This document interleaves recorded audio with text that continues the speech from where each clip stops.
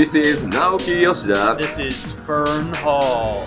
And you are listening to Aetheryte Radio. Aetheryte Radio. Here we go. Hello. Can you guys hear us? I assume you can. Hello. Oh my gosh. I love that you've replaced Fusion with an Arcasandra. I love it. I was like, Our okay, good so friend. yeah, Hildebrand or Tatsuru or Arcsadura. Elephants, I think. Yeah. He would have liked Hildebrand too much. Yeah. Exactly. Oh yeah, we can't have that. No. Can't have him being excited about what we replaced him with. No. All right. If you're not here, we're gonna haze you a little. It's fine. I was a Dammy last time, so. Yeah, it's true. Gotta get some payback. Anyway, hi everybody. Welcome to Aetheryte Radio. This is Gamerscape's Final Fantasy XIV podcast. I am Zenidra, and here I have with me my lovely friends Aldino and Rook. And today we're going to be talking about the patch 6.15 stuff, everything that happened. It wasn't a whole lot of stuff, but all the little things were jam-packed full of just wondrous little scenes and lore tidbits and stuff, so can't wait to get into that. I don't think that there's any news. Make It Rain is happening right now. Yeah. That's about it. There was a tweet, I think that was caught last night or the night before, by Yoshi P. It was sort of kind of almost translated when I saw it, and it says there's more housing coming. But that is about all. I can't promise you anything because like it was in Google translated, so that's not a real translation. Oh gosh, yeah. It was like telephone version. Yeah. It's like Yoshi P said something about housing, maybe the word more, and Yeah. that's what we've got. So Pretty much. Sure. Yeah, but you know, don't get your hopes up, but put it in your heart and know that he's thinking about it. Something like that. All right. having so- seen, I was just gonna say, having seen the tweets this week. I mean, obviously with the new lottery system, and this is something we don't have to get too into, but there has been a lot of talk in the community this week about it because there have been a million pictures of, you know, the division now between FC specific plots and like single player housing demand, and people are, you know, trying to get a spot and they're competing against 500 plus people, and it's like so difficult. I mean, it's unfortunately just the nature of this kind of system with this limited demand. I'm still holding out that maybe Island Sanctuary, they could figure out a way to rig that at some point to do some kind of instanced house on it, although we have no confirmation for that. But it is a hot topic, and there are a lot of people right now that I think are chatting a lot about even how with this additional new system, with the like raffling, although it is fairer, it still is not fully addressing the fact that there is just not enough supply for the demand. The other thing I wanted to mention is it's really varies insanely by server because on some servers there are still open up smalls with nobody bidding on them. So they, I feel like part of the thing that they could do to address that is to give more awards to servers that need it. I guess it's just one of those things for me at this point where I honestly think those plots even sit open because I think people are just kind of over the housing issue. Yeah. Like, I know I really wanted to go for a large, but honestly, at this point, I am so sick and tired of the process that I have not even really tried to engage with it. Like, I've got my medium for my FC. I got a small for myself, but like, yeah, I'd love to upgrade. I'd love to have a plot. I'd love to decorate, but I think many people do want a medium or a large. They are so hard to get. And with like the housing item limitations, it's so difficult. So like even on those servers where we still have them sitting open, I really think it's because people just like feel so disheartened about engaging with it. May not even have like, you know, tried to go in to look, or, you know, they really want something different than those little ones. It's just, I don't know. It's just such a weird, not ideal situation. Yeah. You know, you're looking for the large, the medium, and you're like, do I even fall back on a small? And what if I don't get that? Like, how much worse am I going to feel? Just do it. Right? The way they've changed it now so that when you go to buy another house, you get a portion of back if you had a house previously. It makes it not so bad to be like, well, at least I have this small, and I can try and upgrade later. Get something for yourself. Well, if they don't get that small, that's what I'm talking about, right? Like, so they put in for it, and then they don't even get that. Like, I get how that could feel bad. Yeah. So Okay, people get might your not money. be trying. Get your money back, and then Scrooge McDuck it, and that'll make you feel better. Yeah. They're like, no, it won't. All right. let's hop right into it. Let's start with the Omega quests, which were surprisingly lovely. I really didn't know what to expect from this, but just by the end, I was like, oh my god, they just brought all my feelings from Endwalker back through this little storyline and punched me right in the tear face again and again. Why do they do this to us? Why? Oh no. Why this personal direct attack on my emotions? I don't I literally just did it before the podcast today. And I was like, I did this emotion. I already had this emotion. And then we're going through it again. And, you revisit those different key locations. You follow up with some of the people. And there were the emotions again. I was a mess. I was tearing up. I mean, it's a beautiful capstone on what was an incredibly emotion-driven expansion. And I think some of the messages about... I was so touched by the man whose son gets squished. Really quick. This will have spoilers. This is a spoiler cast. We will be talking about things that you possibly don't want to hear about. Go ahead. Yes. Good catch. So the man whose son got squished in Endwalker talks about what it's like recovering from grief and how, he has continued to find new life in the wake of the unspeakable and in the wake of this terrible thing that he witnessed and happened to him and this loss in his life and that their whole country lost as far as the Satrap went. And I thought that was such a beautiful message. I mean, all of the different portions really touched on something and followed up this idea that it gets better, life continues on, or we find ways even if it's not always easy. And to have that extra little bit at the end was really heartening and emotional all over again. I didn't remember who that guy was. When they're like, go talk to so-and-so, I forgotten his name. And once I got there, I was like, he looks like he's the, oh no. Oh no. How does this guy know what you're in for. How does this guy even have any of his shit together? It is totally understandable that he's just sitting there, taking a break, going, okay, calm yourself. Remember that living is okay and you're allowed. Keep going. And it's oh no, I'd be devastated still. Oof. This guy. The fact that he's so positive is very nice, I think. Ugh. I mean, that's really what they're showing with Endwalker. It's just that same theme of how do you keep going, right? Keep walking, right? How do you do it? And like you said, they just keep bringing those emotions back and punching you right in the face with it. Actually, to take it in a less heart-squishing direction, I like the way that they started this, where they're like, let's talk to Omega. Because, he could be Omega. And he's like, I guess Omega's a he. He's like, oh, yes, I had to confirm that you knew it was me before I could go ahead and talk to you about things. And I'm like, why? Everybody knew it was you. You thought you were a secret. You silly. No. Oh, my gosh. What do you think? I know. The characterization of Omega and Alpha is just the cutest, funniest, most adorable. I love it so much.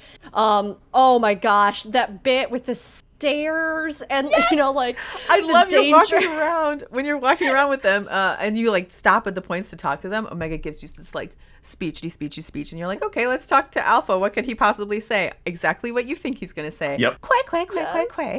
But it's cute that they still put it in there.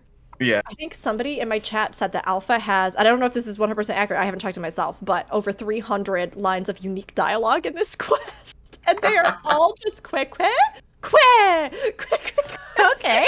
It's this is incredible. We can speak every other language because of the Echo, but not Chocobo? Come on now. Chocobo. We can even talk, Amaros can talk to us, that's right. Yeah. Yes, we should be able to. We were joking about there should be some new limited job that's Chocobo Whisperer that comes out, and then you could go back and replay those quests and understand everything Alpha said. But it's just it's so heartening. It's so cute. The Hamsa thing, all the little funny moments. There's so many good ways that they wrote and so many nuances in this quest that really do, I think, bring to life, those themes and those more difficult things with all of the zones. Some of the lingering questions we've even seen debated in the community, right? Were the ancients that instigated a lot of this right or wrong? What did we think about, the actions of all the Garleans and the sisters and what it means to try and reconcile or refuse help? all those different things. I think it was just a clever way to reframe it and let us revisit and sit in a different way on those, while also giving us a lot of lore stuff. There's tons of lore stuff in this, all sorts of things about the dragons, the Omicrons, like the hierarchies of, like, it was so cool. And we got extra stuff in other, like, even other areas that I wasn't expecting. Going back to the stairs really quick, when he said that, I was like, am I actually not supposed to go up the stairs? Like, there's only one other way to go up there. They do follow us through Aetherites now. And I sat there and had that thought before. I was like, they wouldn't say that and just walk up the stairs. He'll be fine. Yeah. Did he go? Yeah, he goes up the stairs. Yeah. I turned thought- around. I went back to the Did main you? Aetherite and then Aetherited over. That's really nice. It would be actually kind of cute if you did that. They gave you like an extra cutscene where he's like, thanks, man. That'd be really adorable. Good. Oh, gosh. No, but all the little things like that are really cute. When you take him to Garlemald's, he has issues because his little circuits and stuff start to freeze up. That's Yep. so cute. It's funny to think back on, big bad Omega who almost kicked our asses, and then he's stuck in this itty bitty frame now that's literally just a toy. Actually, when he's like, yeah, let's go and visit these places. You can just pick me and Alpha up because we're basically toys. We'll go with you automatically. Like, we don't. That's how they get around all the teleporting. So We are just items, so. yeah, he knows what he Yeah. is. So He has phenomenal cosmic power, but an itty bitty living space. Space. It's another kind of subversion, right? Yeah. The idea that, this greatest threat we ever faced, the threat to end all threats, was just a robot who didn't know how to love. And I'm a sucker for those things, but I think it does fit into the greater themes of this expansion. I mean, in so many ways, right? How do we acknowledge, deal with, or grapple with our own emotions? What does it mean to be creatures that are driven by both emotion as well as logic, reason, and everything else? The great Spock storyline. How do we deal with those things? But also, I mean, even in the parallel with Omicrons, right? They bear such a striking resemblance to the Garleans in, Garlemald being this nation that faced a threat and faced persecution and faced, their own weaknesses in some way, and then became this machine, this regimented society that went out and conquered others. And in the same way, the Omicrons had very similar origins in that they faced certain threats that physically they thought they would not be able to withstand. And I believe they've been conquered by a few other peoples, if I'm remembering correctly, or that threat at least had attacked. happened. Yeah. They've been attacked. And so they decided to turn themselves into these beings that could never be harmed again. So it's almost like watching the reverse engineering, right? They did away with emotions. They went for the most logical, and now Omega, who, as far as we know, may very well be the last, because there was some confirmation about even Ultima Thule and the fact that it is apparently just a Dynamis echo. Yeah. And that there is not anything else going on with that, and that Omega's home planet was canonically destroyed. So, and that, like, the only reason that they interact and change is if you are interacting with those beings with emotion, they respond to that. Those were little tidbits of lore I wasn't expecting that I really loved from this. So, I mean, Omega might be the last and is now in a mortal frame and has to almost retroactively go back through what it means to be a living being, and to be vulnerable, right, in a way, as opposed to a machine or something that has such strong defenses and offenses. Right. To me, Omega's story is just the story of Aetherius as well. Like, okay, so the Omicrons hit the Great Filter, the Meteon, kind of. They were out there destroying everyone, trying to find their own answers, right? Omega's the last survivor and finally found that answer. So it's just, I don't know. It's just such a great parallel. Did not think we were going to get that. You know what I mean? Yeah. Yeah. I was a little bit torn on the parts in Garlemald because especially the reaction from the first guy you talked to, hated it. Sure. But it made sense. Yeah. It made sense that they were still, like, they didn't suddenly go, oh, well, those guys saved the world, so they must be good. I decided that they're good now, and I'm just going to do whatever they want. No, they're just surviving now. They're angry that they're having to rely on the free companies or the grand companies to survive. And while I'm like, that's super rude and you're very ungrateful, I enjoy that they realistically still harbor those impressions that they initially had. So it's going to take a long time. yeah. Yeah. Maybe, if ever. Yeah, if ever, like, you have to think about the generations of, like, cultural and social conditioning. And I mean, I agree. It's so frustrating, Zen. It's like, please, oh my gosh, what have they done? Given you food? Helped clean up all the dangers? You brought in supplies? It's like, please, oh, please, just, stop being like this. Like, you can, behave however you want, but stop being like this. But at the same time, like you said, I think it gives a great consistency. And I've even heard people talk about and discuss the fact that they like that there aren't necessarily, and I feel the same way, that there aren't necessarily clean-cut, happy endings, everyone loves each other kind of moments, because there are these real difficult things that we have to grapple with. And the game has, I think, done the right thing in this situation, in which, originally they said, hey, we had a bunch of baddies and they're an imperialist nation and they want to conquer everybody and, like, force everybody into their servitude. But then rather than just being like, but then everything was fine, they decided to actually examine that and what that means, and particularly with Japan's own history with that. Like, I think that was such a better move. Like, such a better move. And it gives some real meat to these zones that aren't, it's not always, like, you're not like super hyped about the way they're behaving, and it's frustrating, but you can see the first steps being taken. You can see, like, we need to do this to survive, but also maybe we could come around. Maybe we can foster positive bonds instead of,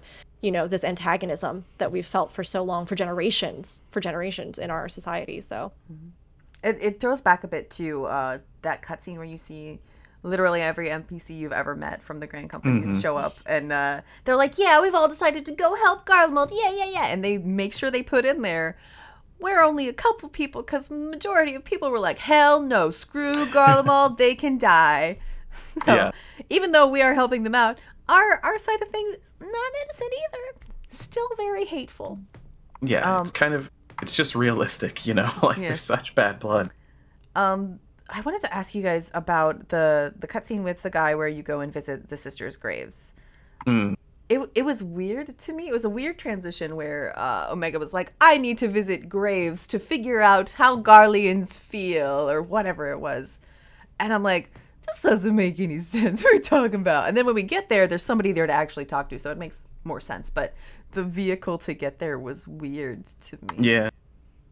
It feels bizarrely arbitrary. Sorry, go ahead, Aldino. Oh, no, that's fine. Yeah, it felt arbitrary, and you kind of felt that you knew what was going to happen, right? It's like, I don't know, it's so signposted that, okay, here we go. We're going to go back to what we just saw, or we're going to get hit by one of those stories that we already experienced, you know what I mean? I don't know. I liked it. Just full disclosure, I did not play through it in time. I just watched it. I often do that because of work, but I'm gonna go through and do it as well, because I don't know, Omega and Alpha are just, and the Omicrons, just all that entire story is something that I never expected we would get out of Omega. Like, the raid, it's over. Like, what do we care? But it's great that they keep bringing them back. It's great that we have an Omicron near us to kind of work through those emotions that we saw in Ultima Thule. I don't know. It's great, but yeah, it's a little on the nose at the beginning. I think you brought up such a good point, though, because I don't think I ever assumed when we got the Omega raids that they would ever do anything else with it. I was like, oh, they just use it as a gimmick to do some throwbacks to other Final Fantasies. So there's like an alien, he from space, and he's going to make wild bosses, and we fight him. And I just assumed that would be that. But 14 constantly proves that they are willing to take anything that they've put in this game and use it to expand the universe. Now, do I think New Raid's going to get that someday? No. Hopefully not. We'll see. No. Nope. But in this particular case, I think it worked as such a strength, especially given the kind of science fiction additions that we've gotten in, and the expanding of the universe and spaceships and all kinds of stuff in Endwalker, to elaborate on this quest, to give the Omicrons a space within world lore that is not just some little footnote like, yeah, well, they fought the dragons a long time ago. I actually thought this was so brilliant. And one of the things I think specifically I wanted to jump back just a second, because Zen, I liked what you said about that particular quest beat. I thought they were going to do something really different with that.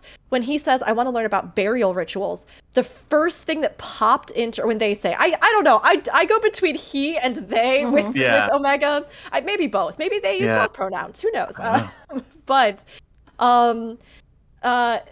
so there's this movie. I don't know if either of you have seen it. There's this movie that's a Japanese film called Departures. I don't think so. Have you ever seen this movie? It is genuinely one of the best films I've ever watched in my life. It will wreck you. So I'm just telling you right up, if you watch this movie, be prepared to be wrecked in a way not unlike Endwalker. But it's a stunning film. It is genuinely one of the best pieces of cinematography I've ever seen. And it's the story of a man who was formerly a player in an orchestra. I believe he played cello, who, due to various life events, ends up having to move to this more remote village and take up the duties of like a mortician almost, which is a highly stigmatized role in Japanese society. Those that deal with the dead or handle the dead, there have been, like, at least from what I know and from the context of this film, there's a lot of cultural baggage tied with that, and the fact that they are often, alienated or, viewed as almost dirty because they touch the dead or deal with the dead. But the film itself is about the departures that he witnesses, where people are seeing off those they loved into the next life. And you watch these scenes of him preparing bodies for burial and the families being there and the people that surround them while he deals with a pivotal loss that was in his life that he experienced, that he finally gets resolution on in the end of the film through this work that he does. And that moment where Omega says, I want to witness how societies and people deal with their dead, immediately for me brought back that film, because I had never thought that a film about death could make me think so much about what it means to live.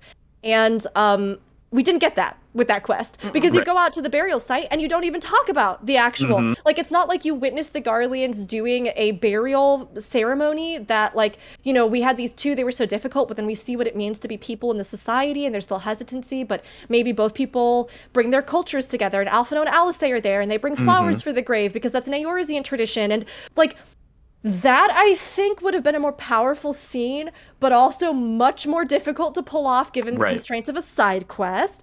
But I think the scene still worked. It just, I think maybe it was framed in such a way that I would have rather have used a different connector for it, because, I mean, yes, just watch that movie. It's so good. But I think there is a lot of power in something like that. And it really felt like, that one little lead-in was kind of bizarre and disjointed. It was just kind of a reason to get you over there and remember that weird, sad, shocking thing that happened. Exactly. Like, which is fine. I think what you're saying is exactly why I had that feeling, because I was expecting something else, and then we got, I wouldn't say a cheap play to emotion. It's not a cheap play to emotion. It was earned. Like, we saw them, we tried to help them, it failed. Like, they built this up. But it could have been more there. But that's fine. Like, we didn't even know we were going to get this quest at all. It's like when you... Cool. This is a bad comparison. It's like when you're planning a surprise party for somebody. And you're like, we need to go to the grocery store for no reason at all. And then you don't go to the grocery store. You go to the party that's set up someplace else, Yeah. And all the other beats I felt like were really strong. I mean, the stuff like touched on in Thavnair, oh my gosh, destroyed me. Even the unexpected jaunt back to the Ancients. I really loved that, and that moment, that was really interesting. And Rook, who did you pick? There's that choice. I just wonder. I don't know who you would pick it off. Look, here's the thing. Hermes was in the bunch, and he stunk it up for me. But I couldn't pick between Venat and Emet-Selch. If I was forced to truly pick...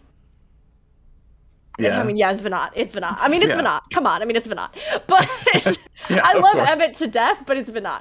Yeah. But I did just pick they all had their reasons answer, even though I had a little footnote in there personally that was like, except for Hermes, who was slightly stinkier at war. Yeah.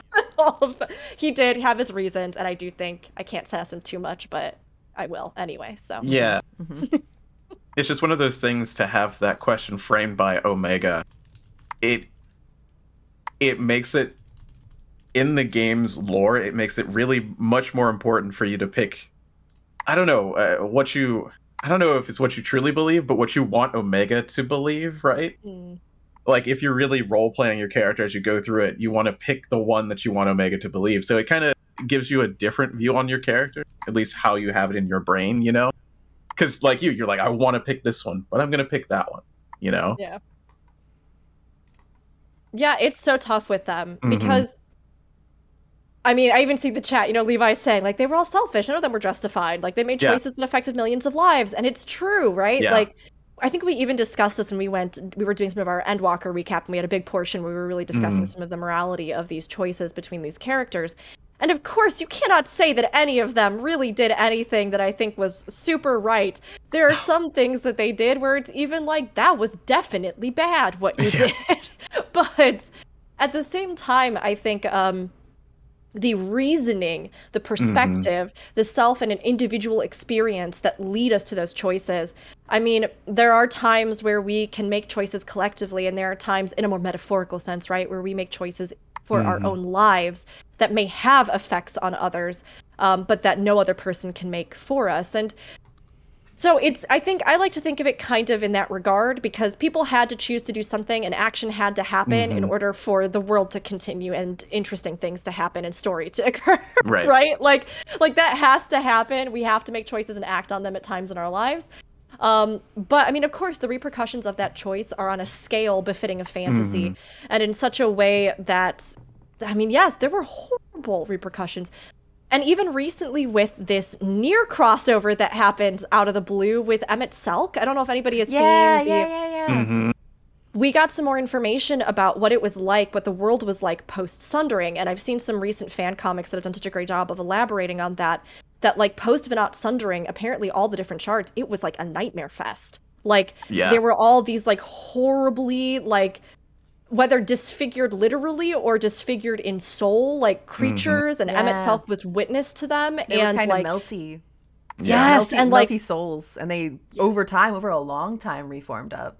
Yeah. Yes, and like solidified. But he witnessed what was a terrible abomination of life, a terrible, terrible, terrible thing.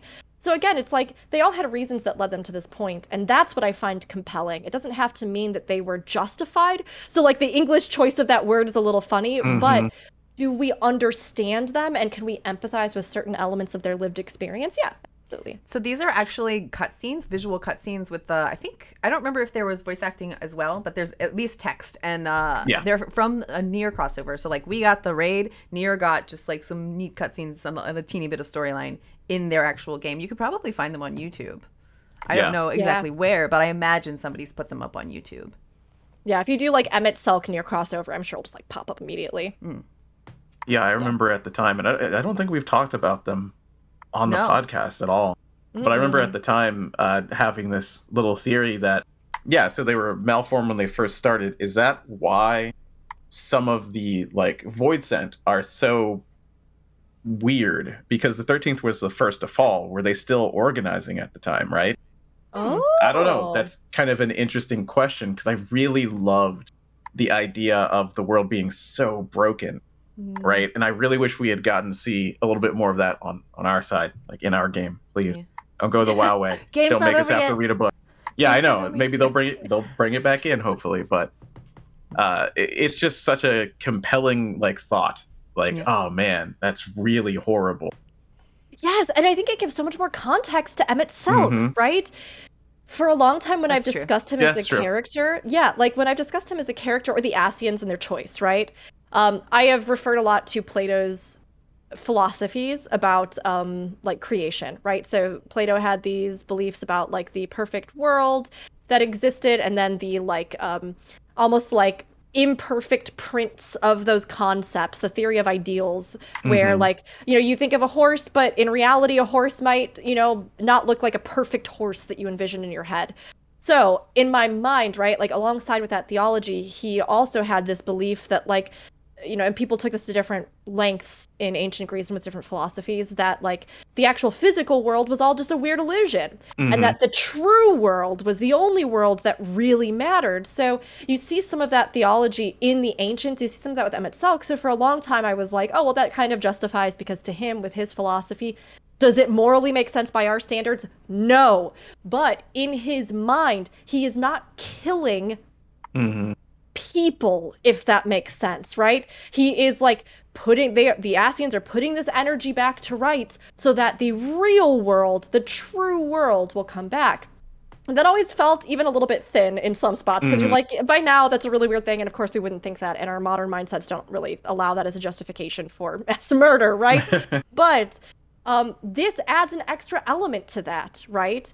The idea that he literally, it wasn't just like, and then the world got sundered, and Venat was like, I love bunnies and dogs, and everyone's beautiful, and maybe there are some bunny people, and there are some, it was like, things got absolutely wrecked. Like, it was the ghosts and shades of monsters, disfigured souls. The world, like, had to literally reform, recreate the paradise, the creation, the planet, the star that they had tended so carefully, that they had devoted their entire existence to, had been completely maimed. And when you think about having to witness that, and then, like, I mean, oh my gosh, terrible. Yeah. Like, in his mindset, you know, he was the hero that held on for an untold amount of time to bring back life, you know, like, as it was supposed to be. So, again, it's like there's just more elements to this that I think are fascinating in a lot of ways. And Venat, I think, made a choice that, again, was justified in her own mind, but obviously had terrible repercussions, but also led us to where we are. So, so bringing it back around to Omega, I did like that we learned who the Watcher is. Kind of, mostly. Like, they told us he was a scholar for a Niter, right? So he was based off of a real dude. It was a friend of Venat's in her, like, council, right? In her convocation. They bring that back up. I remember we've talked about before, like, where the hell was her convocation when she was splitting the world into pieces? So they've come back around and been like, no, but there really was one, and maybe they didn't do exactly what the other one did, but they were there, and this guy, he was one of them. Yeah, and they got sundered, right? Or he at least, he had a fervent wish in that moment before. Like, this guy is like a rebuilt that guy, sort of like memory of him with a lot of like bits of what he was, but he's not exactly that guy, so he's like based off of that guy. Yeah. He's like the Hith that we have in Amarat, kind of parallel would be my guess. Right. Yeah, I think so. That's a pretty good parallel.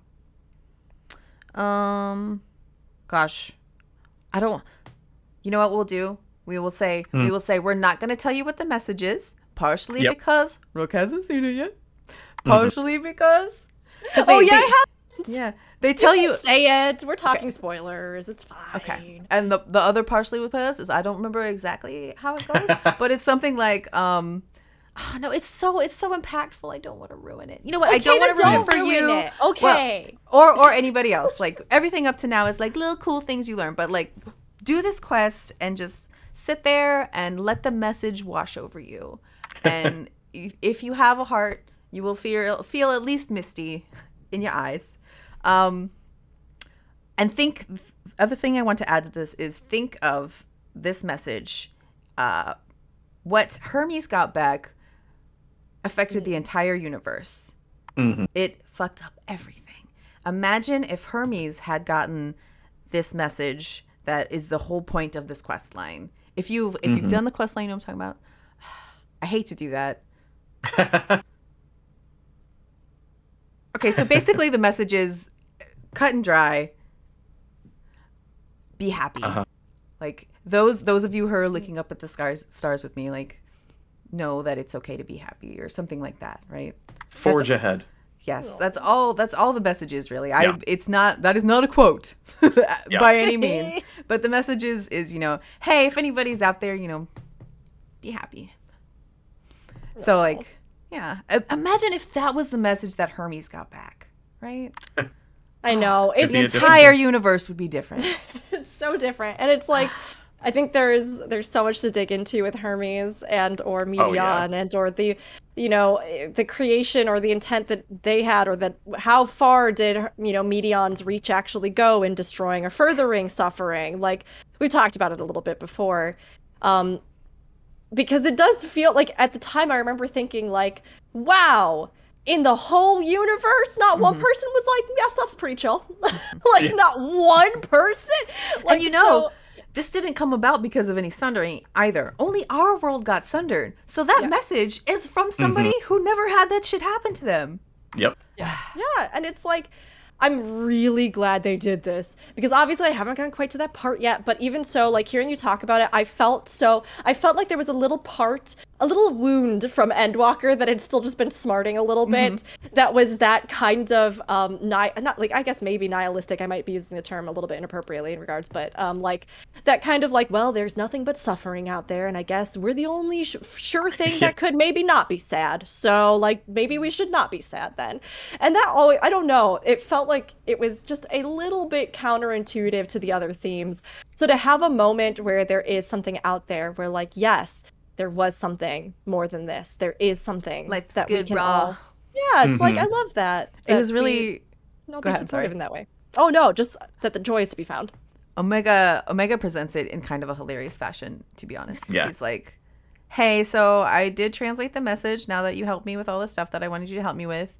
I think you're going to be disappointed because he doesn't have a little robot heart yet. So he doesn't really get the implications, and he didn't really exactly live through what everybody had to live through quite recently. He was there, but did he live through it? No, not really. So he gives everybody the message, and he goes, "Oh, this actually did impact them, huh?" And you get like a little like his thought process, and maybe pushes him a little step closer to finding his little robot heart. It's very cute. All right. I was gonna say, I've heard people say that it feels like there will be a continuation of those side quests. Definitely. I think Yes, so. okay. Okay. Yep. That's what I had figured too. I mean, as we get to Tataru's as well, I was like, well, it's done. Oh, okay. It's very Next short. time. No, but I think we have to take him to Ultima Thule, even if those aren't really the Omicrons. Yeah. They're there. It's like us talking to Hythlodeus. It would be like him talking to someone, like his leader. His leader is there. Yeah. And the questions he has about, like, why did you do this thing? They can answer it. Yeah, if Omega's emotional resonance can reach them, right? Like, then they will all confirm they have feelings, you know? And there has to be more of this. I really love it. It's so good. I really enjoyed it. I thought it was such a solid quest. There was a lot to dig into. Gave me good resolution, revisited some of the emotional points. It was so good. It was so good. Gotta be something. So the next bunch of quests is Tataru's Grand Endeavor. Well, I love Tataru. I've always loved Tataru. For a while, she was my favorite Scion. Until Alize grew up a little bit and became a magic sword wielder. And then she became my favorite Scion. I was going to ask who it is now, but okay. Yeah. It was pretty short, but it set us on an interesting path, I thought. Via clothes. Yeah. As I'm sure we all know from the previous Endwalker quest lines, when Tataru wrapped up all of her jobs with the Scion, she decided she wanted to start a boutique. So you happen to show up on time. She actually comments on it. She's like, you always seem to show up whenever I need you, or whenever anyone needs you. And then she asks you to go and visit a couple of friends just to see if they need any orders done. Yeah. Well, she's trying to make a global shipping company. So she's like calling in all those favors and friends to try and be like, hey, can we set up like a line of trade and we could do, and then you could do it? Yeah. It'd be good for you too. You brought us all that stuff for the ship. Yeah. Why don't you just keep doing it? She seems okay. So we all know that this is a businesswoman. She sends you exactly to the people you need to talk to. When you go to Limsa and you talk to Sicker, and he's like, I don't know. Wait a minute. No, I think that this is a great idea. Yep, we should. Yeah, Money. I need to be your only shipper from the sea through Charlemont, not it, and Limsa Lominsa. And you can't really say yes or no, but you're basically like, okay, so are you a genius, Tataru? And she's like, of course I am. Please go visit the next person. Who do you... The one in Gridania really threw me off, though. Like, why did we pick that guy? I don't know. I have no idea. Was I Arun? think- Is that Arun? Yeah, it's Arun. Yes. Sorry, I have the... Can you hear it? Can you hear No, that deep, like, rumbling? Okay, good. Then I can talk. There's this incredibly loud bass just right outside my window as somebody just, like, pumps it. I felt like that was meant to be sort of like a multifaceted thing, right?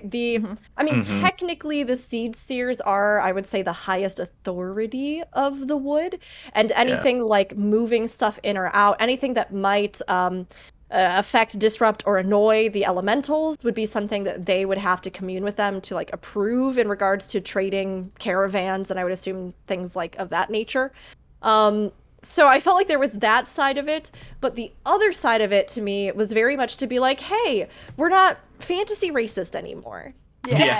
No, Nakarumi in chat actually 100% that's it. It was weird to me that they chose that character to do it more than anything, but I guess that was probably the first time Arun had been out into the world at all, is what he says, right? So, like, helping people in Garlemald and seeing all of the stuff that's happening there. And I cannot remember the specifics of what he says, like, really got to him.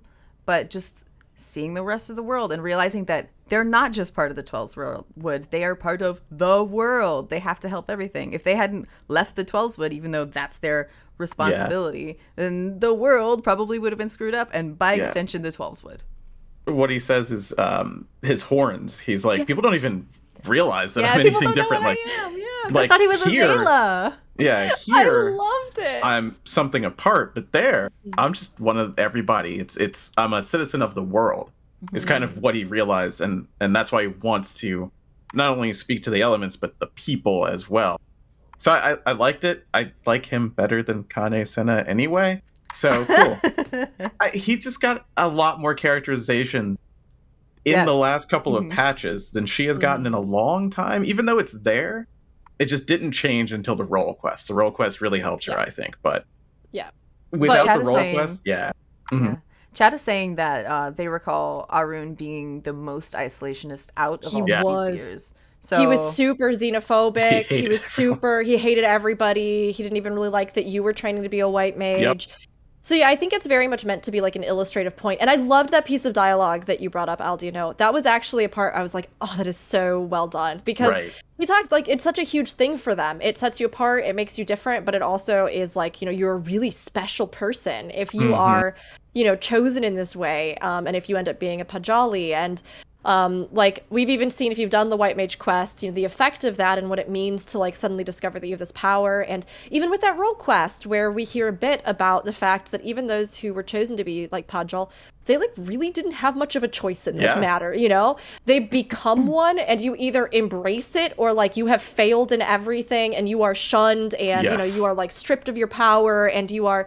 So it's one of those things where, like, obviously he lived such a small, closeted life within the confines of this place, and he had both a special position, but also something that distanced him from others. And when he went out into the world, for people, to be like, I don't even know what that is. What are you, like, a funny Zayla or something? You like Auri or what's up?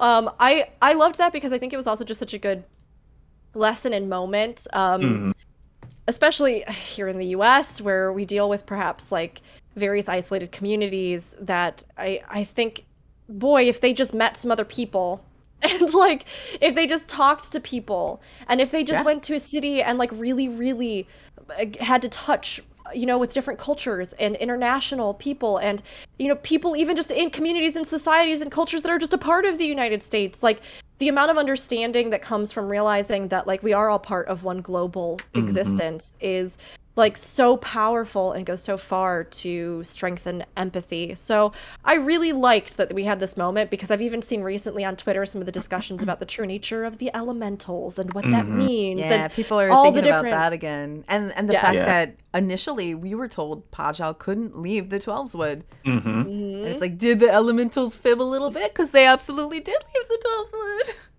Yeah. Like it could be their reduced power that prevents them from acting, you know, like, or punishing the Pajal who do. It could be, there's all sorts of things there with them that's really interesting. And I've seen some theories that I think are maybe closer to the mark and maybe that I think are completely off the mark.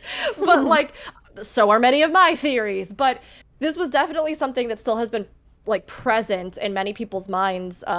Because like a lot of the Elezen in particular in Gridania have been really awful to other people.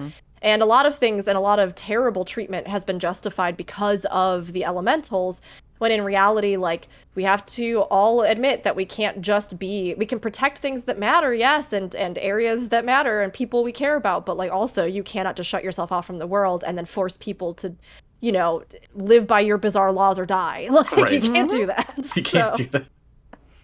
So when we moved to Ulda, we talked to Pippin, who is an adorable hero. Man, I love Pippin so much. I didn't know, but Pippin and Tataru are actually already pretty good friends, apparently, and had a similar life experience where they had their lives get fucked up by, I'm going to say, the society structure that is Ulda. But really, it's just their family's business is going bankrupt. Yeah. Apparently. Capitalism. Yes, capitalism. Go figure. Apparently, at some point during their conversations together, Tataru mentioned a family heirloom that she'd lost. She was bummed about, and Pippin found something in the prizes for the Colosseum that sounded like what she described, and he wants you to give it to her. So, like, this is actually after you asked him, you know, Tataru's looking to, you know, expand the business here. What do you think, Colosseum? You're in charge of kind of everything here. You need some clothes. And he's like, yeah, no, she's good. Let's do that. But then he says, and this is the part that I thought was the most hilarious. He can't take anything for free because he is from Ulda and they run on monies. Yeah. He's like, that's terrifying that it's for free. I refuse. I gotta get you something. Like, no way. Yeah. So it's he was saying he had meant to give it to her anyway and just hadn't gotten around to it yet. It's this what is quite possibly her family heirloom, but it's broken. It's busted up. It's missing all but like the main jewel in this necklace. And he gives you the gem part of it, I believe, so that you can go and try and match the other gems and have them all replaced and have the piece fixed up to give back to her. And so when you go back to Charlian and tell her assistant about this, she's really into it. Everybody there loves Tataru because she's super great. Yeah. And everybody gets in on it. All the people that she's hired are like, oh man, we need to do this. We need to get the pieces. But also, I'm sure there's other stuff that everybody who she's helped out would really like to give her. So this becomes the like, make little cute keepsake for Tataru quest. Even though she's like out there trying to be like, all right, let me start my business. I'm going to help out these guys and we're going to do a global thing. And everybody's like, that's cool. But also we just want to make you a really cool present. I love that for once we're crafting something for her to give to her that matters. She did so much behind the scenes for the science, for the world by virtue of that. And it's just like, okay, well now here's something that's probably very near and dear to your heart. So take it because we love you, you little. Yes. She is definitely overdue for that love. And also, I'm going to say, let's help Kryl with the students of Baldesion. We are a little bit, but let's codify that. Let's really, really help her rebuild that. Saying these two together, that'd be great. Yeah. Yes, We absolutely. gotta fix both of these things. And it brings up. We just hand them Estinian, like hogtie, and be like, have fun. I'm sure you mean that in the most platonic of ways. Platonic way. Yes. Yeah, for sure. Yes. Indeed. Because they love to mess with him platonically. They do love to mess with him. That's true. I feel like they have an older sister kind of thing going with him, where they just bully him a little bit, but out of like a loving place. That's really sweet too, true. because he also lost his family, and so it's like he's built up this both literally and proverbially family. Little yes. Anyway. I also really like that this quest, it felt so short to me. I actually thought that I had messed something up or I didn't know what was happening, and I was like searching. I went to Gamer Escape and I was like, next Tataru quest. I was like, it's not in my log. It's not anywhere. I can't find it. I couldn't find it anywhere. And then I realized, oh no, I think that's actually just it. I thought like maybe there'd be more, but I assume that like, yes, obviously there are going to be more installments of this and we will do stuff down the road. But Aldino, I wanted to bring up one thing that you talked about earlier when we were even talking about Omega, which is, can we please get all lore in the game visible for you to to actually have and know? And one of the things that I thought was great about this quest is that, I'm going to be real, everybody, until I read Tataru's entry in the journal thing that she gives you now, the new codex. I can't remember, what is it called? The Unending Codex or something like that. What is it? That's I the don't one know. that's in the... No. The Unending Journey is the one that's in the... Maybe it is the Unending Codex, because the Unending Journey is the, like, replayable quest scenes that you do in It is Unending Codex. Okay. So the Unending Codex, Yeah. I didn't know anything about that. I didn't know anything about her past until I read her entry. Right. And I'm sure there must have been some kind of mention. There has to have been at some point, maybe? Was it 1.0 lore? Was it, like, what, where... Maybe it was just in the lore book originally, and it was never in the game itself, but I didn't know that about her, and if I ever knew it, I forgot it. And so I was like, oh, cool, like, I didn't know that. That's neat. Now I understand why she's more motivated to, like, build up a business and be self-made and learn skills that are useful to her. And so it was so refreshing to see them actually put it in a quest in the game. And the same with the Omega stuff, because that was a side story that we had ages ago that confirmed that Omega was actually in there and Right. it wasn't just a toy. And so to actually have that be brought in alongside a lot of the other side stories and information that we got, that all, again, were put right in the game or put in Endwalker. So I'm really glad that they've been putting these things in so that we get them as part of our game experience, not just like a supplemental thing that you need to have read, which I love and I will read, but not everybody will. Yeah, it's to me, the Roll Quest did a great job of that too, because they brought in some of that Ishgard stuff that you had to read to see how they were doing. It's really great to see these side stories, because we're so used to getting the content that is then the trial or the Eureka, Boja, Diadem, who knows, those systems. But like these little one-off little stories have only been Hildebrand, really. And I'm glad that they're branching that out some more. Up until it's a good... the stuff at the end of the role quests, Yeah. which is still much more gated than Hildebrand. And we got three of them this exactly. time. Yeah. So maybe that's why hers was a little short. I don't know, but Maybe. it's very different that we got so much just like side story stuff. Mm-hmm. And you But we don't definitely know that hers will continue. and you don't get Yes. much for it other than like brain enrichment. Yeah. Which is fine That's with it. me. That's all Good you get. vibes and brain enrichment. I love it. Yeah. Because, so often, like, if you're going to go and do a quest, you're going to get experience and money. And whatever. And these are just Tome. kind of like, here's some cool story. You like that, right? We heard you guys like story. Here's some more. I'm fine with it. I'll take it. Thank you very much. It's much more heartwarming than I thought it would be, because I really want this to be leading up to a trade war between Rowena, Yes! Tataru, and maybe even, what's his name? Hancock, yeah. Oh my gosh. Just give me that war. I want that trade war. They become the new warring triad. And Geralt's just in between them all, like, oh, they're all making me do things. All right, somebody needs to draw these three as primals now, please and thank you. Be so good. Yes. All right. Shall we go on to Hildebrand, since we just brought that fellow up? Oh, we shall. Today is Fusion's birthday, so he's not with us. And, it's a bummer because I think out of all of Endwalker, these quests specifically would have been the ones we would have heard him praise the most extensively. It's like you say, it's a bummer that he's not here to talk about them, because the rest of us could have like gone taken a nap, made a sandwich, while he just talked about all the fine details. Yeah. This is Fusion's thing, is what we're saying, and we're sad he's not here to join us in talking about it. Yes. Where did these things even start? Razatan. Oh, you walk up to a Lalafell who's been in the quest in the past, who is basically Nashu's stalker. You're like, hey, stinky stalker, what you doing? And he's like, oh, that guy who disappeared? I think he's back now, because I was totally not stalking Nashu. And you're like, yes, you were, and you're sneaky. You straight up tell them that. Well, I think you have an option to be nice, but I chose the mean option, because a stinky stalker needs to be told. It's so good.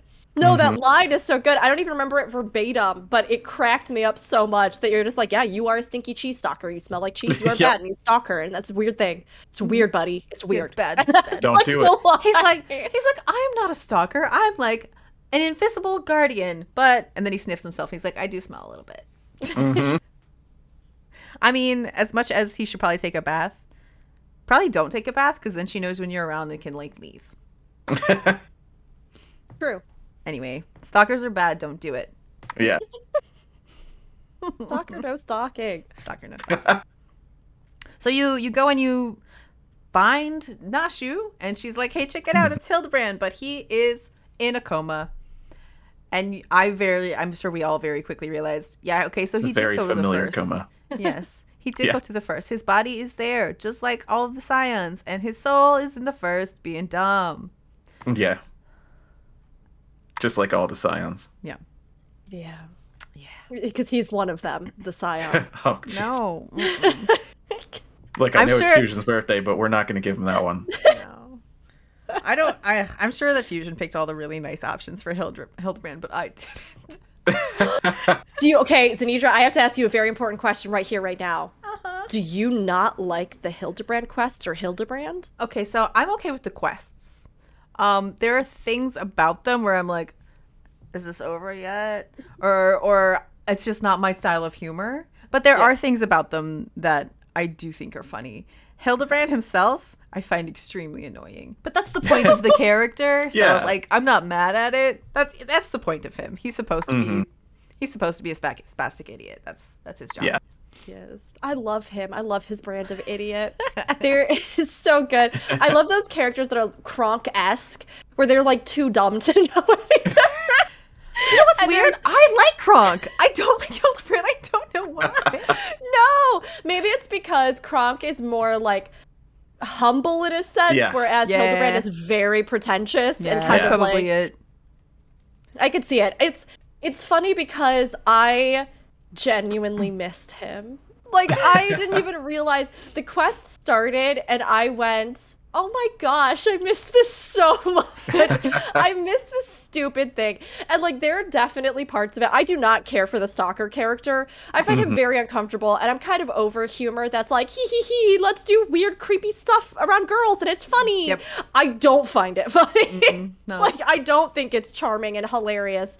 And I think sometimes people behave like that because they see it so normalized as like, yeah, well, we all know it happens. That's just what boys do. Like, it's very weird to me. And I'm like, I agree no, with that that's entirely. not. No. Like, so that element I don't particularly care for, but I love that dumb man. And Nashu cracks me up. She is also just Nashu, I do genuinely like.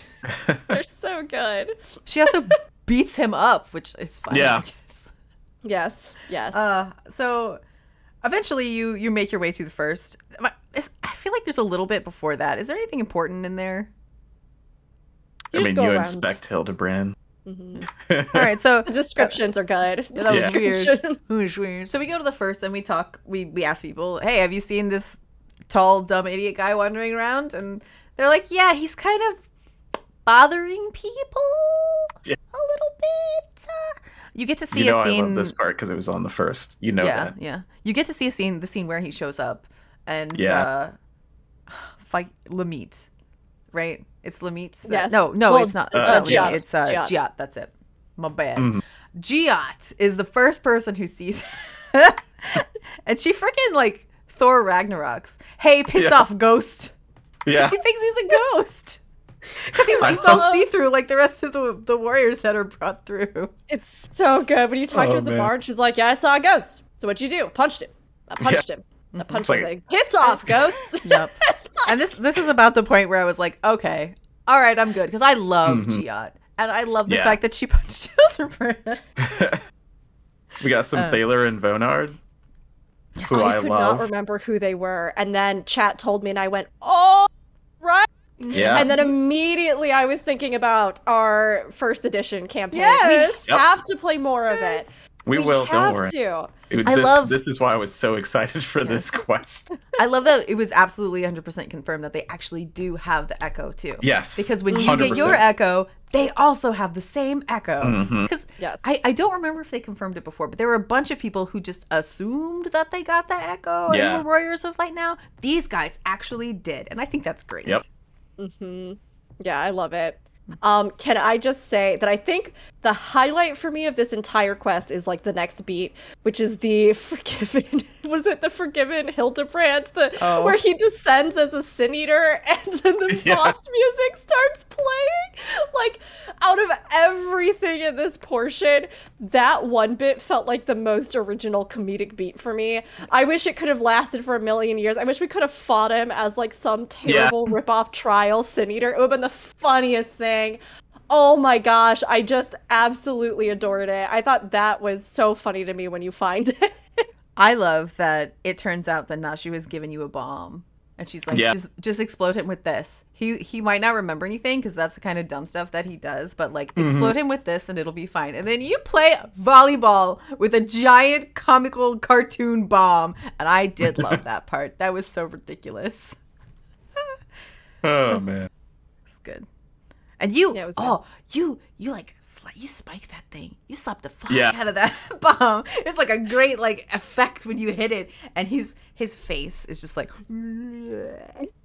Yeah, great animation again. Like, you know, they started out Hildebrand they said that they were testing out some of the animation stuff with him. And they still are. And that looked great. That's what we forgot. There's the guy who believes in aliens. Oh yes, the conspiracy theorist. Before we leave, there's the dude who believes in aliens who's like, yeah, I know what happened to him. He got abducted by aliens. He's on the moon right now. And I thought for a second that for some reason maybe the Loporrits were like, oh yeah, let's go to the moon. It's fine. Yes. Yes. Oh my gosh, there are just so many good moments. Yeah. The conspiracy theorist thing, like setting that up so that later you get the payoff, is so funny. Yeah. The animation's so good. I also liked in that flashback scene when he gets stuck in the wall. There were some like movements with his body where he was doing kind of like the worm and stuff that were, I think, some of the most fluid animations we've ever seen in the game, as far as like not just like I move and, you know, kind of slight vague robot, like many of our animations aren't exactly that, but you know, even in a lot of cutscenes now, it's like you square off and then you walk, or you like, you know, so it seemed like it seemed like they were trying out some more like fluid body motions with this one, and I'm really curious to see if any of those will make it into the next expansion. But yeah, you get to the conspiracy theorist thing, you get him back, because I think at that point you're about to get the crystal to him, right? Because we have to talk to, my gosh, what is the Numo's name? Beckluck. Beckluck, that's it. Yeah. Beckluck just being like, Excuse me. I'm sorry, what? So good. What are you even talking about? Very rude. Yes. He's like, you're rude and I don't like you. Get in this crystal and get out of my face. Yeah. I did think it was funny they wrapped that up so quickly. Like it took us so long before to get all of that stuff organized, and now that he knows how to do it, it's just like, get in this crystal, you big dummy, and get out of here. Get out. Yeah. So you go back and his body is missing. You learn that he's been taken away, and that's actually probably when you meet the alien guy, right? Yeah. Yes, I think it's there, because isn't that's the villain, and he's like trying to sell you on some dumb thing, so that I'm totally a good guy now. Tee-hee. And then what's his name? Delian, I think, or something like that. You go out to the beach and you see his secret meeting with the freaking Professor Lugea or Lugay, something like that. From the tower. He's the guy who made the big Frankenstein guy and then turns himself into a robot when he dies because the Frankenstein guy punches him. That's him, right? Yeah. Isn't he is he a 4 throwback? That boss is definitely from another Final Fantasy. Yeah. Is it 4? Lugay and the... Yeah. Final Fantasy IV, Dr. Lugay was working for Golbez. Yep. In the Tower of Babel. And we know maybe we've recently had some confirmation as well with the little tidbits that happened at the end of our like previous major patch. Some of the little things we've seen that Golbez, the 4 fiends, definitely seemed like a thing. An interview with Yoshida-san recently where he was saying like, well, we did tell you that there was going to be a lot of 4 coming up. We just didn't necessarily say that it would specifically be in Endwalker, like the core expansion. So, I did not expect that Lugay would be brought into this. I thought he was dead. I thought he was super dead. But it does make sense for him to be in that area. Yeah. I don't know. Wait, no, does it? I mean, kinda. Yeah, that's the same area-ish. You have to- his he shit. did come out of the water, so I guess Yeah. he's quote unquote swam there. Ugh. Yeah, let's go. We'll have to do the deep lore, try and go through the geography and like trail out whatever he would have done, his pathway to get over there. No, I mean it's Hildebrand. You don't need. Yeah. Reality only holds so many boundaries for Hildebrand. Yeah, that was all I thought that was pretty good. There's some delightful stuff in there. I was yelling when they threw the Crystal Exarch's soul container. I was like, that's precious to me. Like, We did get to see Nashu throw a thing. Yes, she hucks it, goes, and it gets close to his face, and his soul goes back into his body, and then it hits him in the face, of course. And then he like jumps on top of Luge, The robot. and hits a missile, and rides on a missile. Yeah, he rides the missile up with some great face animation. What dance did you guys pick when you were trying to draw him out on the first? I picked the Mambo. Yeah, I did Mambo as well. Yeah, me too. It's the only answer, really. I mean, let's be honest. I like that there was that cutscene where you're like, you do the thing, and they look at you like you're an idiot, and the next thing you know, they're doing the thing too. They're doing it too. Yeah. Yeah, it was good. I mean, it was fun to see this back again. There may come a day where Hildebrand is laid to rest and we get some other new comedic series, but honestly, I don't know. For the parts of it that can be sometimes silly or over the top or frustrating, to the parts that are genuinely hilarious, I really do look forward to playing these, and I really was happy to like come back in and have them again, especially after such an emotionally intense expansion. Like, Yes. it was nice to just have something that was a complete ridiculous romp and took us to a couple places we'd already been in a totally different context. I just had a lot of fun with that. Yeah. I love the animation of this missile scene. Oh my Yes. god. And then when everything gets wrapped up, he gets taken away again. Did you guys immediately recognize the spaceship? Oh yeah. Yep. Oh, absolutely. As soon as the beam started, I was like, "Oh God, is it Poo Poo?" Because I thought it was so weird that didn't. we'd gone through so much space stuff and not seen them yet, and then there they freaking were. I am so ashamed of myself. I am not a real 8 fan, I guess. Like, I've been telling everybody for ages, 8 is my favorite. But I also, like, played it when I was a kid. And apparently, I never found or did the side quest that had Poo-Poo in it. Because it's like hard to a find. fairly obscure one, right? So I never encountered it. And we're on stream and people are like, Rook, aren't you so excited? It's 8. And I was like, oh. Like where? Was it? Because Yeah. I remember a lot of things about 8, but I do not remember this thing from 8. So I am happy it made it in, because I remember like leading up to the expansion, a lot of people were theorizing that we would either get something like bunnies on the moon or we would get something like poo-poos on the moon.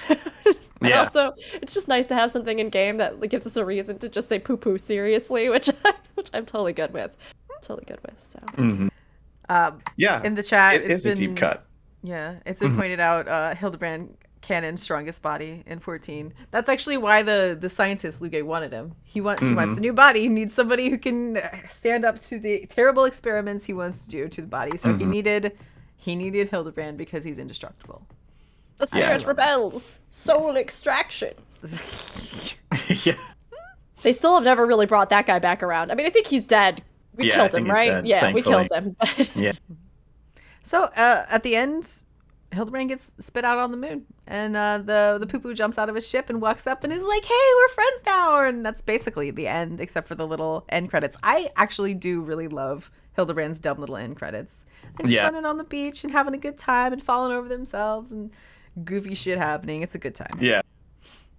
I like that it subverts, I mean, it's just silly and fun, and they always do something creative with it. But two, I like that it kind of subverts what we expect about storytelling format in MMOs, right? That it's like they are meant to almost feel like comedic episodes, right? Yeah. So Yeah. what do you get at the end of the episode? You get the title credits. or you get the Yeah. ending credits. Yeah. And Yeah. like, I love that you get that. It's so clever and funny, and like the little artistic touch of it is so good, and it really does feel like you have like watched some really dumb comedy episode of something that you were just a part of. Yeah. Time. All right. Let's see. The next thing I think we have is custom deliveries. If we're good on Hildebrand. Yeah, I think so. I I don't know what the heck we're gonna do with him on the moon, but I can't wait. I can't wait. Just because Fusion can't say anything right now because it's his birthday and he's gone. Happy birthday, Fusion. I would like to say that contrary to everything else that I said about Hildebrand today during this segment, I actually thought these quests were the worst ever and probably the worst out of all of Final Fantasy XIV. And they made me angry and I did not care for them. So should never do it again.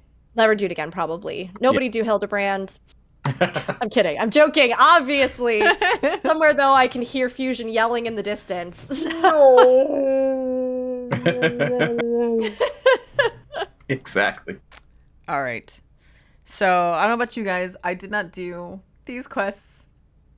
No. I didn't either. Not Not I yet. don't have a crafter that can. This is. I actually can. I do. I was surprised to find. Oh no, I can't. Never mind. Somebody told me that they thought that. Somebody told me that they thought the deliveries start. Oh no, I can. They start at 80. 80 is the cap. Okay. Yes. Okay, I have somebody to 80. Sorry, thank you for taking this journey with me as I sorted out my own brain. They start at 80, so you can actually do them if you like need to level your crafters gatherers from the last expansion. I still have not done them yet, but I was actually really happy to hear that, just in case you are somebody like me who assumed, I don't know, that they would be max level or something and that you wouldn't be able to do it. So I'm actually more interested in doing these now because I actually think I can.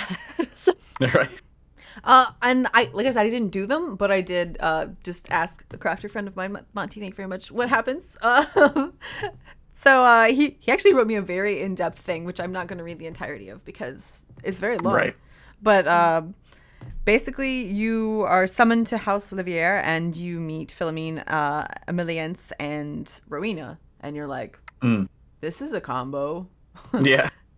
And the twins' mom basically tells you that because of everything that's happened, Charlene is opening back up to, everything again. And students who are outside of Charlene who want to come study there can do it. But it can be difficult. It can be expensive. So she wants to put together like an organization that supports students that come to Charlene to study and going to let them like live in her house and pay for their room and board and stuff. But she points out that she used quite a bit of the Olivier funds on the Ragnarok and also the Scions and could really use your help. Wink, wink, nudge, nudge. Yeah. And then she brings Philomene and Rowena in as well to sort of be like, hey, you guys want to invest? And initially, let's see, what does Philomene say? I think she's just on board from the beginning, but Rowena's like, are you kidding? I like to make money, not just shit it away. So initially, Rowena's response is no TY, no thanks at all, goodbye. But as their mom sits there and talks about it, and she talks about her experience living in the Dravanian hinterlands and seeing all the people come in and study there and how great it was and all this. Rowena is sort of thinking to herself, if she gets in on this now and like puts a little bit of investment in later, all of those scholars that come in and learn and become big important members of society will remember Rowena fondly and then pay her for things later. So then when it comes back around to, are you sure you don't want to join up and help? She's like, you know what? I will. And everyone is stunned because they don't know what her inner monologue was. That makes perfect sense. Yeah. Yes. And then you get to a point where the first student comes in and seems like a bit of like a dunce, little awkward. A little awkward. That's really it, though, I think. Thus far? Oh, okay, so the student has kind of a cute thing because her family is alchemy, an alchemy-based business family group. And she thinks that while alchemy is great, it doesn't necessarily do enough to cover everything that can be healed on a person. So, okay, Goldstar's saying that's not what happened, that their mom played Rowena.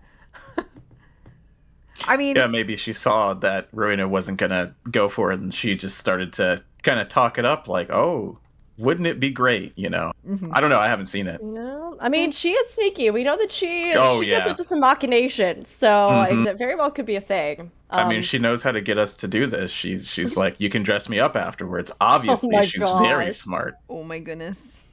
Oh my gosh. What? it's nice that this does give us, because like I said, I hadn't done it myself, although everybody will be happy to know that I have started a mission to actually learn as much as I can about crafting and gathering, and I've been working on it and leveling and trying to be more well-versed in this subject. I'm not there yet, but I'm on the path. But I like hearing from these quests that we even got a little bit more about what's happening in Sharlayan right now. They've done a really nice job between the side quests and different quests in Zone and the tribe quests that we'll get to in a second, and the Omega quest and everything else, of kind of giving us, I think, a sense of, and this is what the place will be like moving forward, that we didn't necessarily get always in other X packs until later, like Ishgardian Restoration or other things like that, where they kind of went back and revisited cultures and how they'd evolved.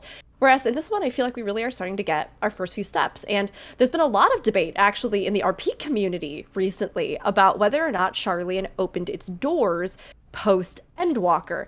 Many people were like, no, it's still very hard to get in there, you still can't, go in, like they still are holding to that policy. And I was like, interesting, because I definitely interpreted that cutscene in Endwalker, when everybody just shows up anyway, as them kind of being forced to open up whether they like it or not, but then them also agreeing ultimately that, like, yes, no, we have to help the world, we have to open up our doors.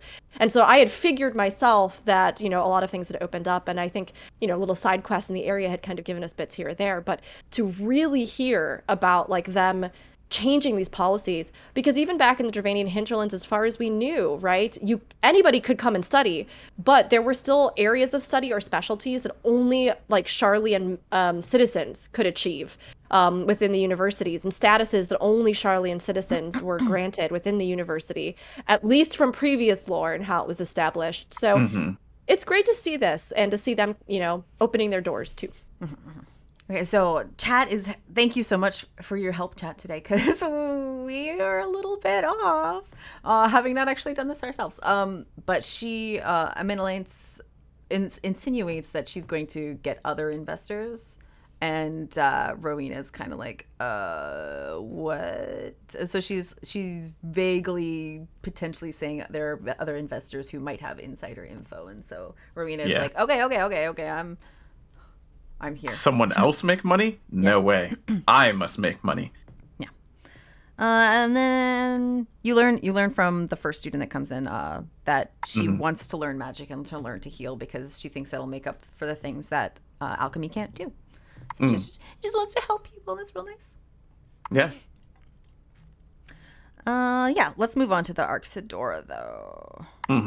Arxidora. Ooh, there is one thing from the custom deliveries. Okay. Oh, what's that? People have... Sorry, this was me actually double checking what I think I know about how this information was obtained. There's an outfit. You all know what I'm talking about? Oh. Yes. I don't remember what it's called. I don't know if... I think it's fine. It looks kind of Alphano-y. We usually try to avoid data mine stuff, but I'm not actually sure. I think this is just, it's a thing. It's in the game. But one of the rewards, it looks like, is this really cute outfit. Yeah. So these custom delivery agents usually have some kind of special reward in addition to being able to dress them up. Like L2 has this adorable little dragon baby mount that I still need to get. And there are things like that. So if you're looking for additional looks and stuff, check that out, because it might incentivize you to do it, even if you aren't a big crafter gather. Yeah. Apparently it is on the lodestone, so you can find it there. Sweet. I don't know what it's called, but it's there somewhere. Good luck. Yeah. I just saw the image of it on the lodestone, so I don't know. All right. Arxidora. These are cute. I didn't expect these, or the way that this plot went at all, and it's just adorable. So there's like a couple of complaints of these guys with their hippo carts racing up and down the road and just being a nuisance. And you're like, guys, you got to stop. You can't do this. And they're like, but, like, we got to race. It's our lives, man. They used to live in Vanaspati. They did. They lived in Vanaspati. And they were Go ahead. Displaced because of the horrible crap that happened there. The whole forest caught fire. So, yeah. No, you can continue. I just wanted to throw that out there. No, I thought that was really, I found it really interesting, too, because we have the dungeon, Vanaspati, right? But I did not I hadn't completely put together, other than it looking like it was a religious site, I hadn't totally put together all the context as far as the Avenarian lore and stuff goes around Vanashpati.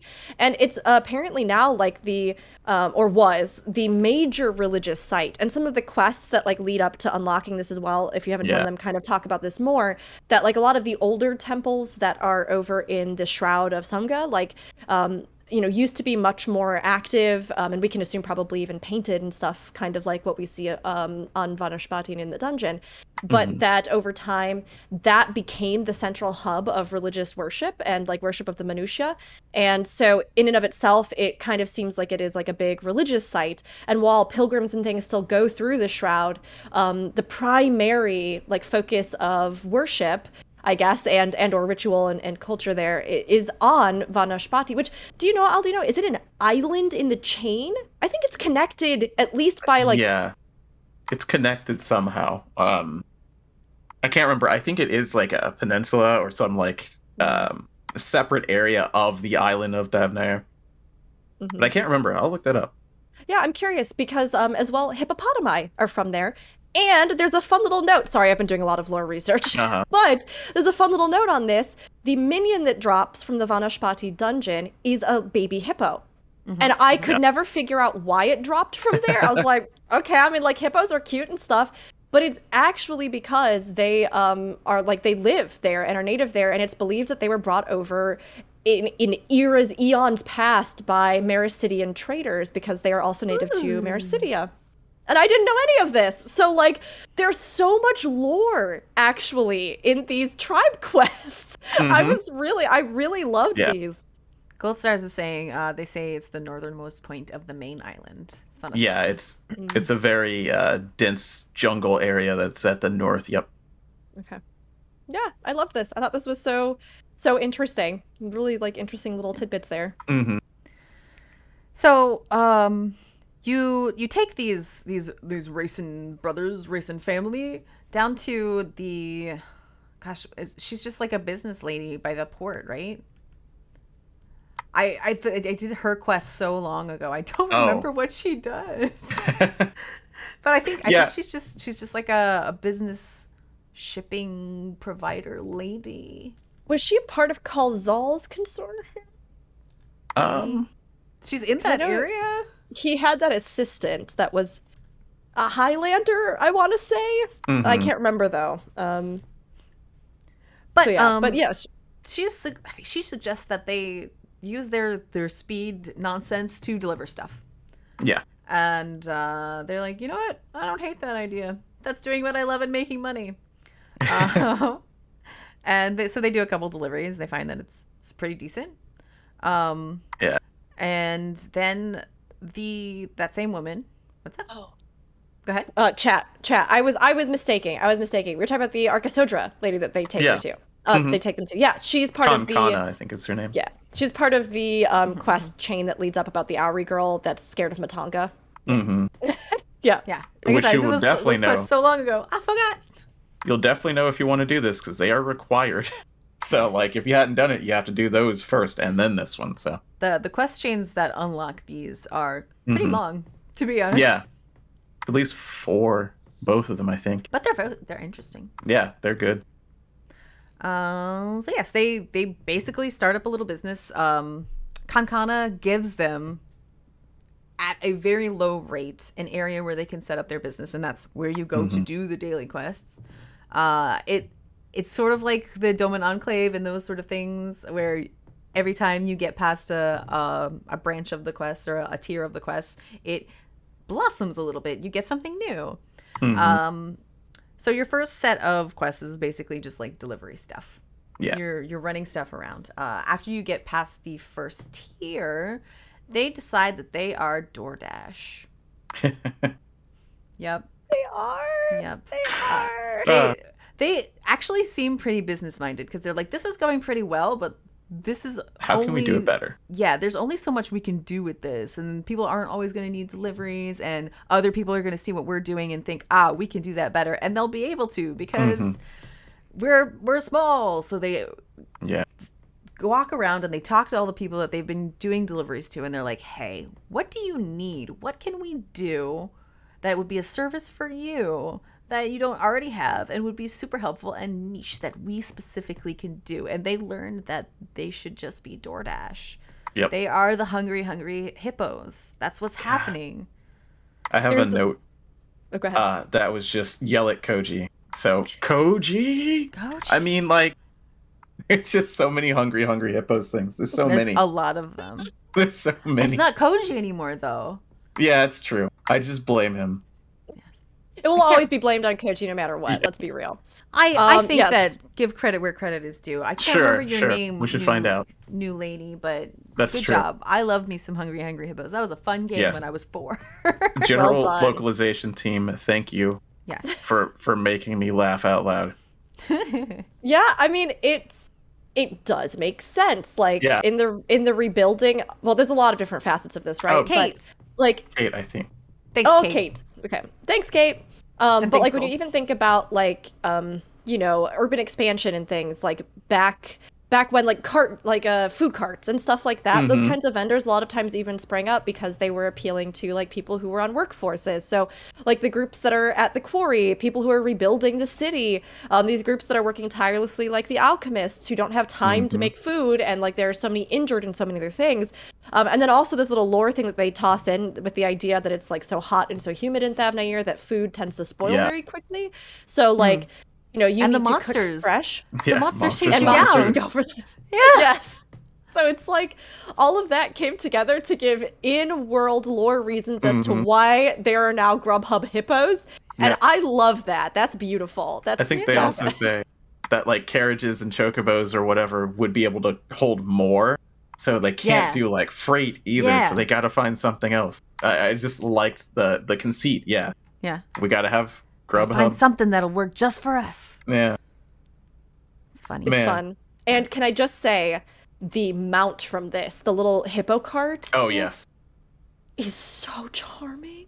It's I so love the little thing, cute. the thing, it's Gulul or whatever that you throw. Gulal, which is Yeah. actually from Holi, the celebration that is in India, which I again loved that they put that in there. I love that they're still drawing on Indian culture and myth and tradition for like rounding out Thavnair. I think it's so cool.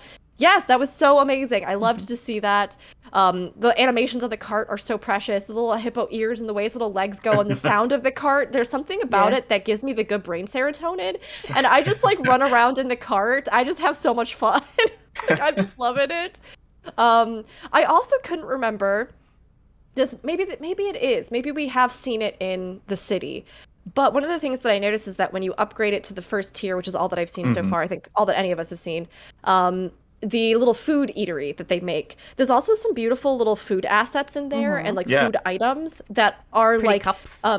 yes, like Indian dishes and things that are inspired. There's naan bread. I couldn't remember if we actually had like visual like platters with like naan bread on it before in the game. They might be around. I'm Yeah, not I don't totally know. sure. But I really loved that. I thought that was also just visually some like really nice touches for the world. For sure, for sure. Do we have anything to say about these guys?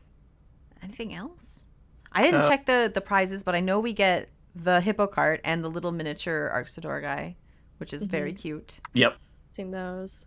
Hey, Yeah, but I don't know about it's anything else yet. experience. It's quite a bit of experience for You get like for the A quest. level. Yeah. Like A level per completing the quest, yeah. No. It's good. Yes. I mean, it's Oh, maybe once you get over 8. Well, because I'm It's- doing it right now on a job that I think is like 82, and it's Yeah. not a whole level. Oh, are we talking about the daily quests or like the quests? The daily quests. Like if I'm you do talking the about- 3 daily quests and then yeah, it's like maybe it's over half, I would say, because it's like 800,000 at one level, somewhere in between, you know. okay. So that's not quite.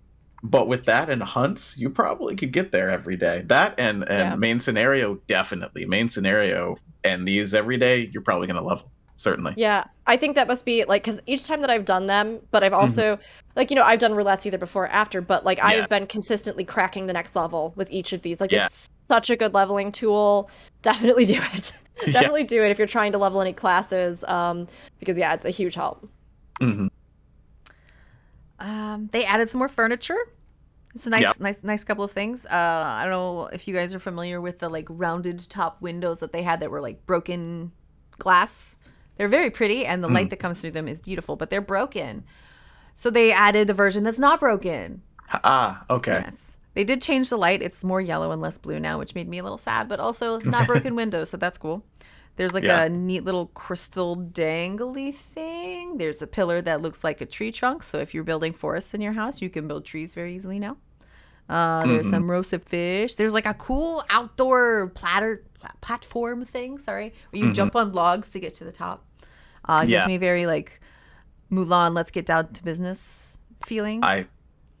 I really, for some reason, thought you were going to say Ranma, but that's just me. Oh yeah, no, that works too. Well, it's like the if jumping it was puzzle. all poles, yeah. It's the jumping puzzle thing that we have for Yeah. Moonfire, right? Yeah. Yeah. But yes, It's great. yes, drawn from all of those too. Yeah. Yeah. And they added little figures for each of the three sisters from The Maga Maga Sisters. Sisters, yeah.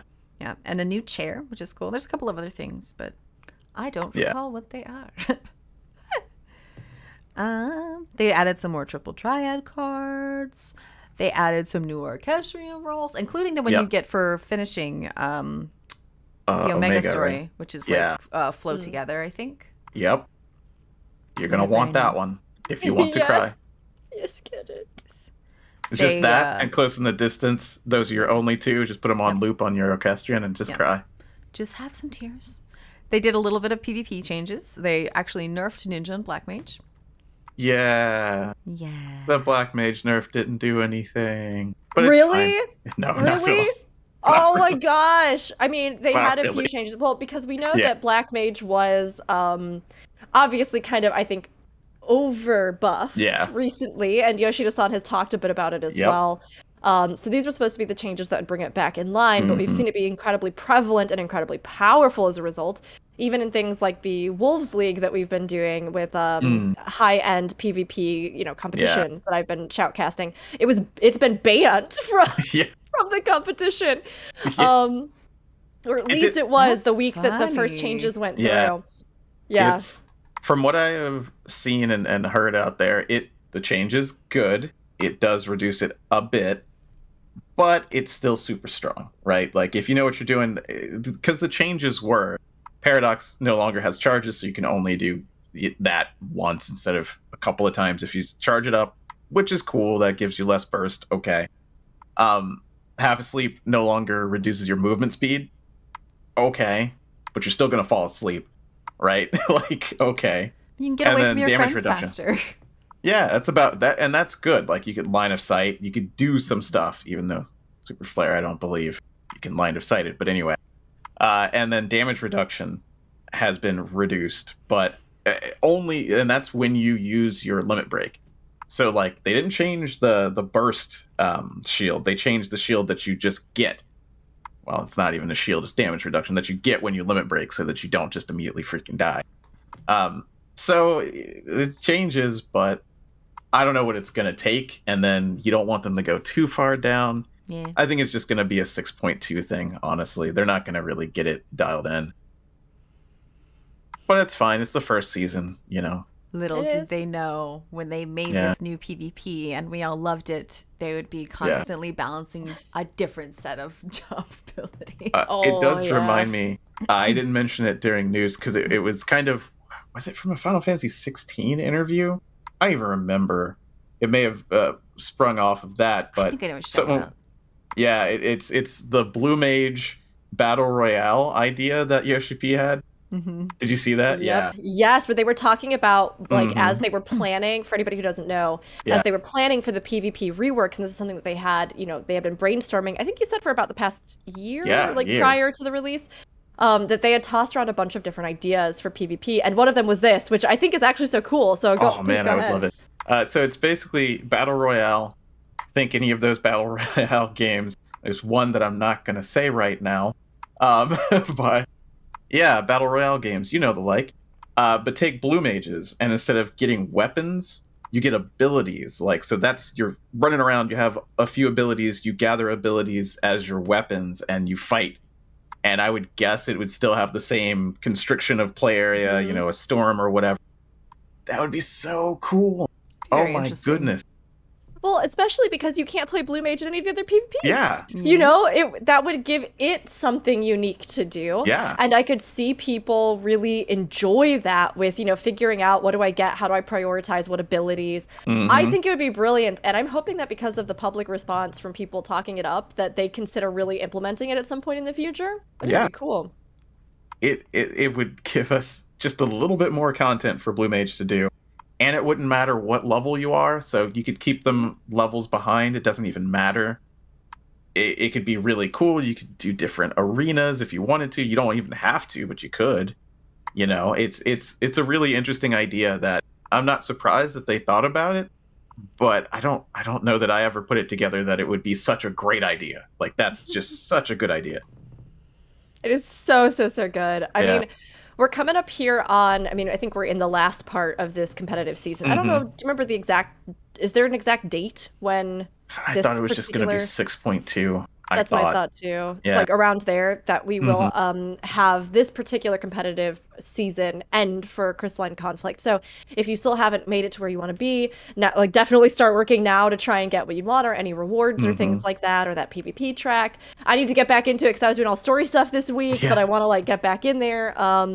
But yeah, I think that this first season will be a huge sort of feedback thing for them, right? When it comes to balancing, like you were talking about Zen, and them really trying to figure out just how much or how little they're going to need to do with these new modes and these new reworks, with the potential even for future modes that we get announced.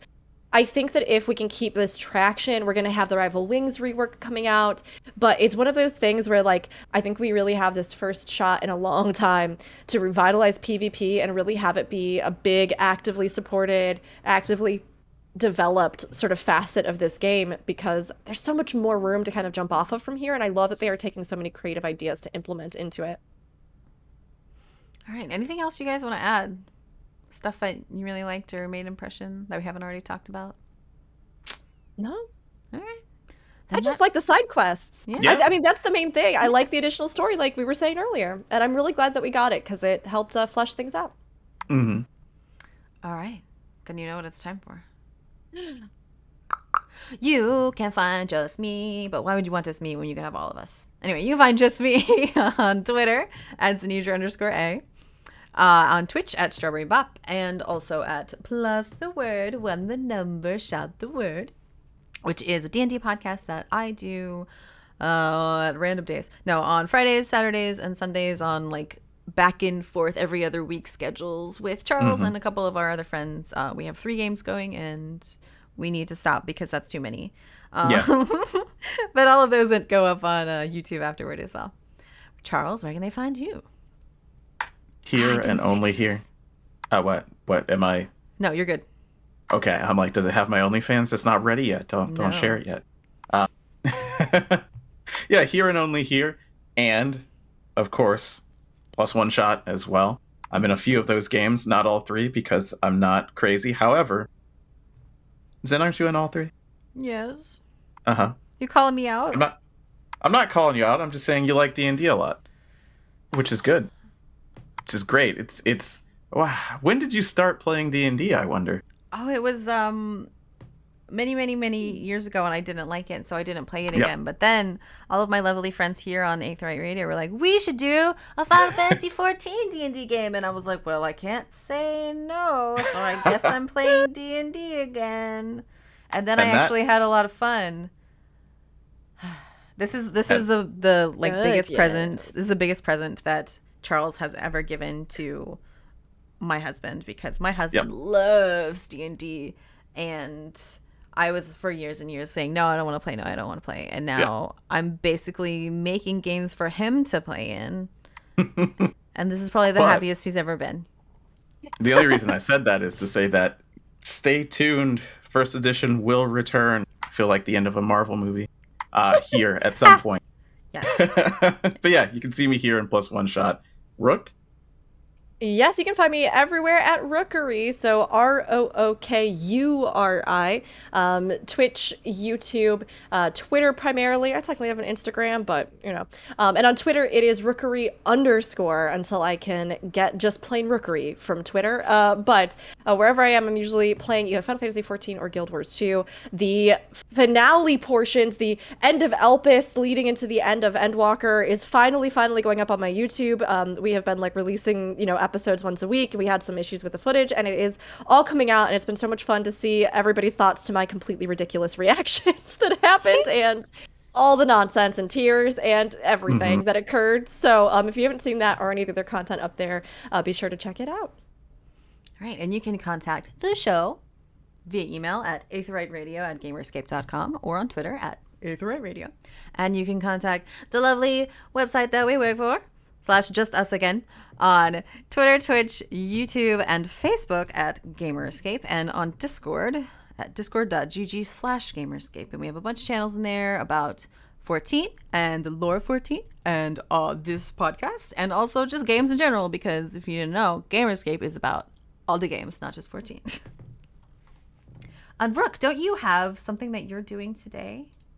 Oh yeah! So here in a couple hours, I'm going to be shoutcasting the finale of the Wolves League tournament that's been hosted by Plus One. This is high-end PvP, Crystalline Conflict, in case anybody is curious about that, wants to see some of it, wants to get in on the hype. And yes, there's going to be a bunch of wonderful people shoutcasting alongside me, including Plus, Mr. Happy, and Desero. So it's going to be a really great time, and I'll be casting in the first half of it, 6 p.m. CT over on twitch.tv/1. And we usually do giveaways and stuff like that during it, so hope to see you there. Sounds like a good time.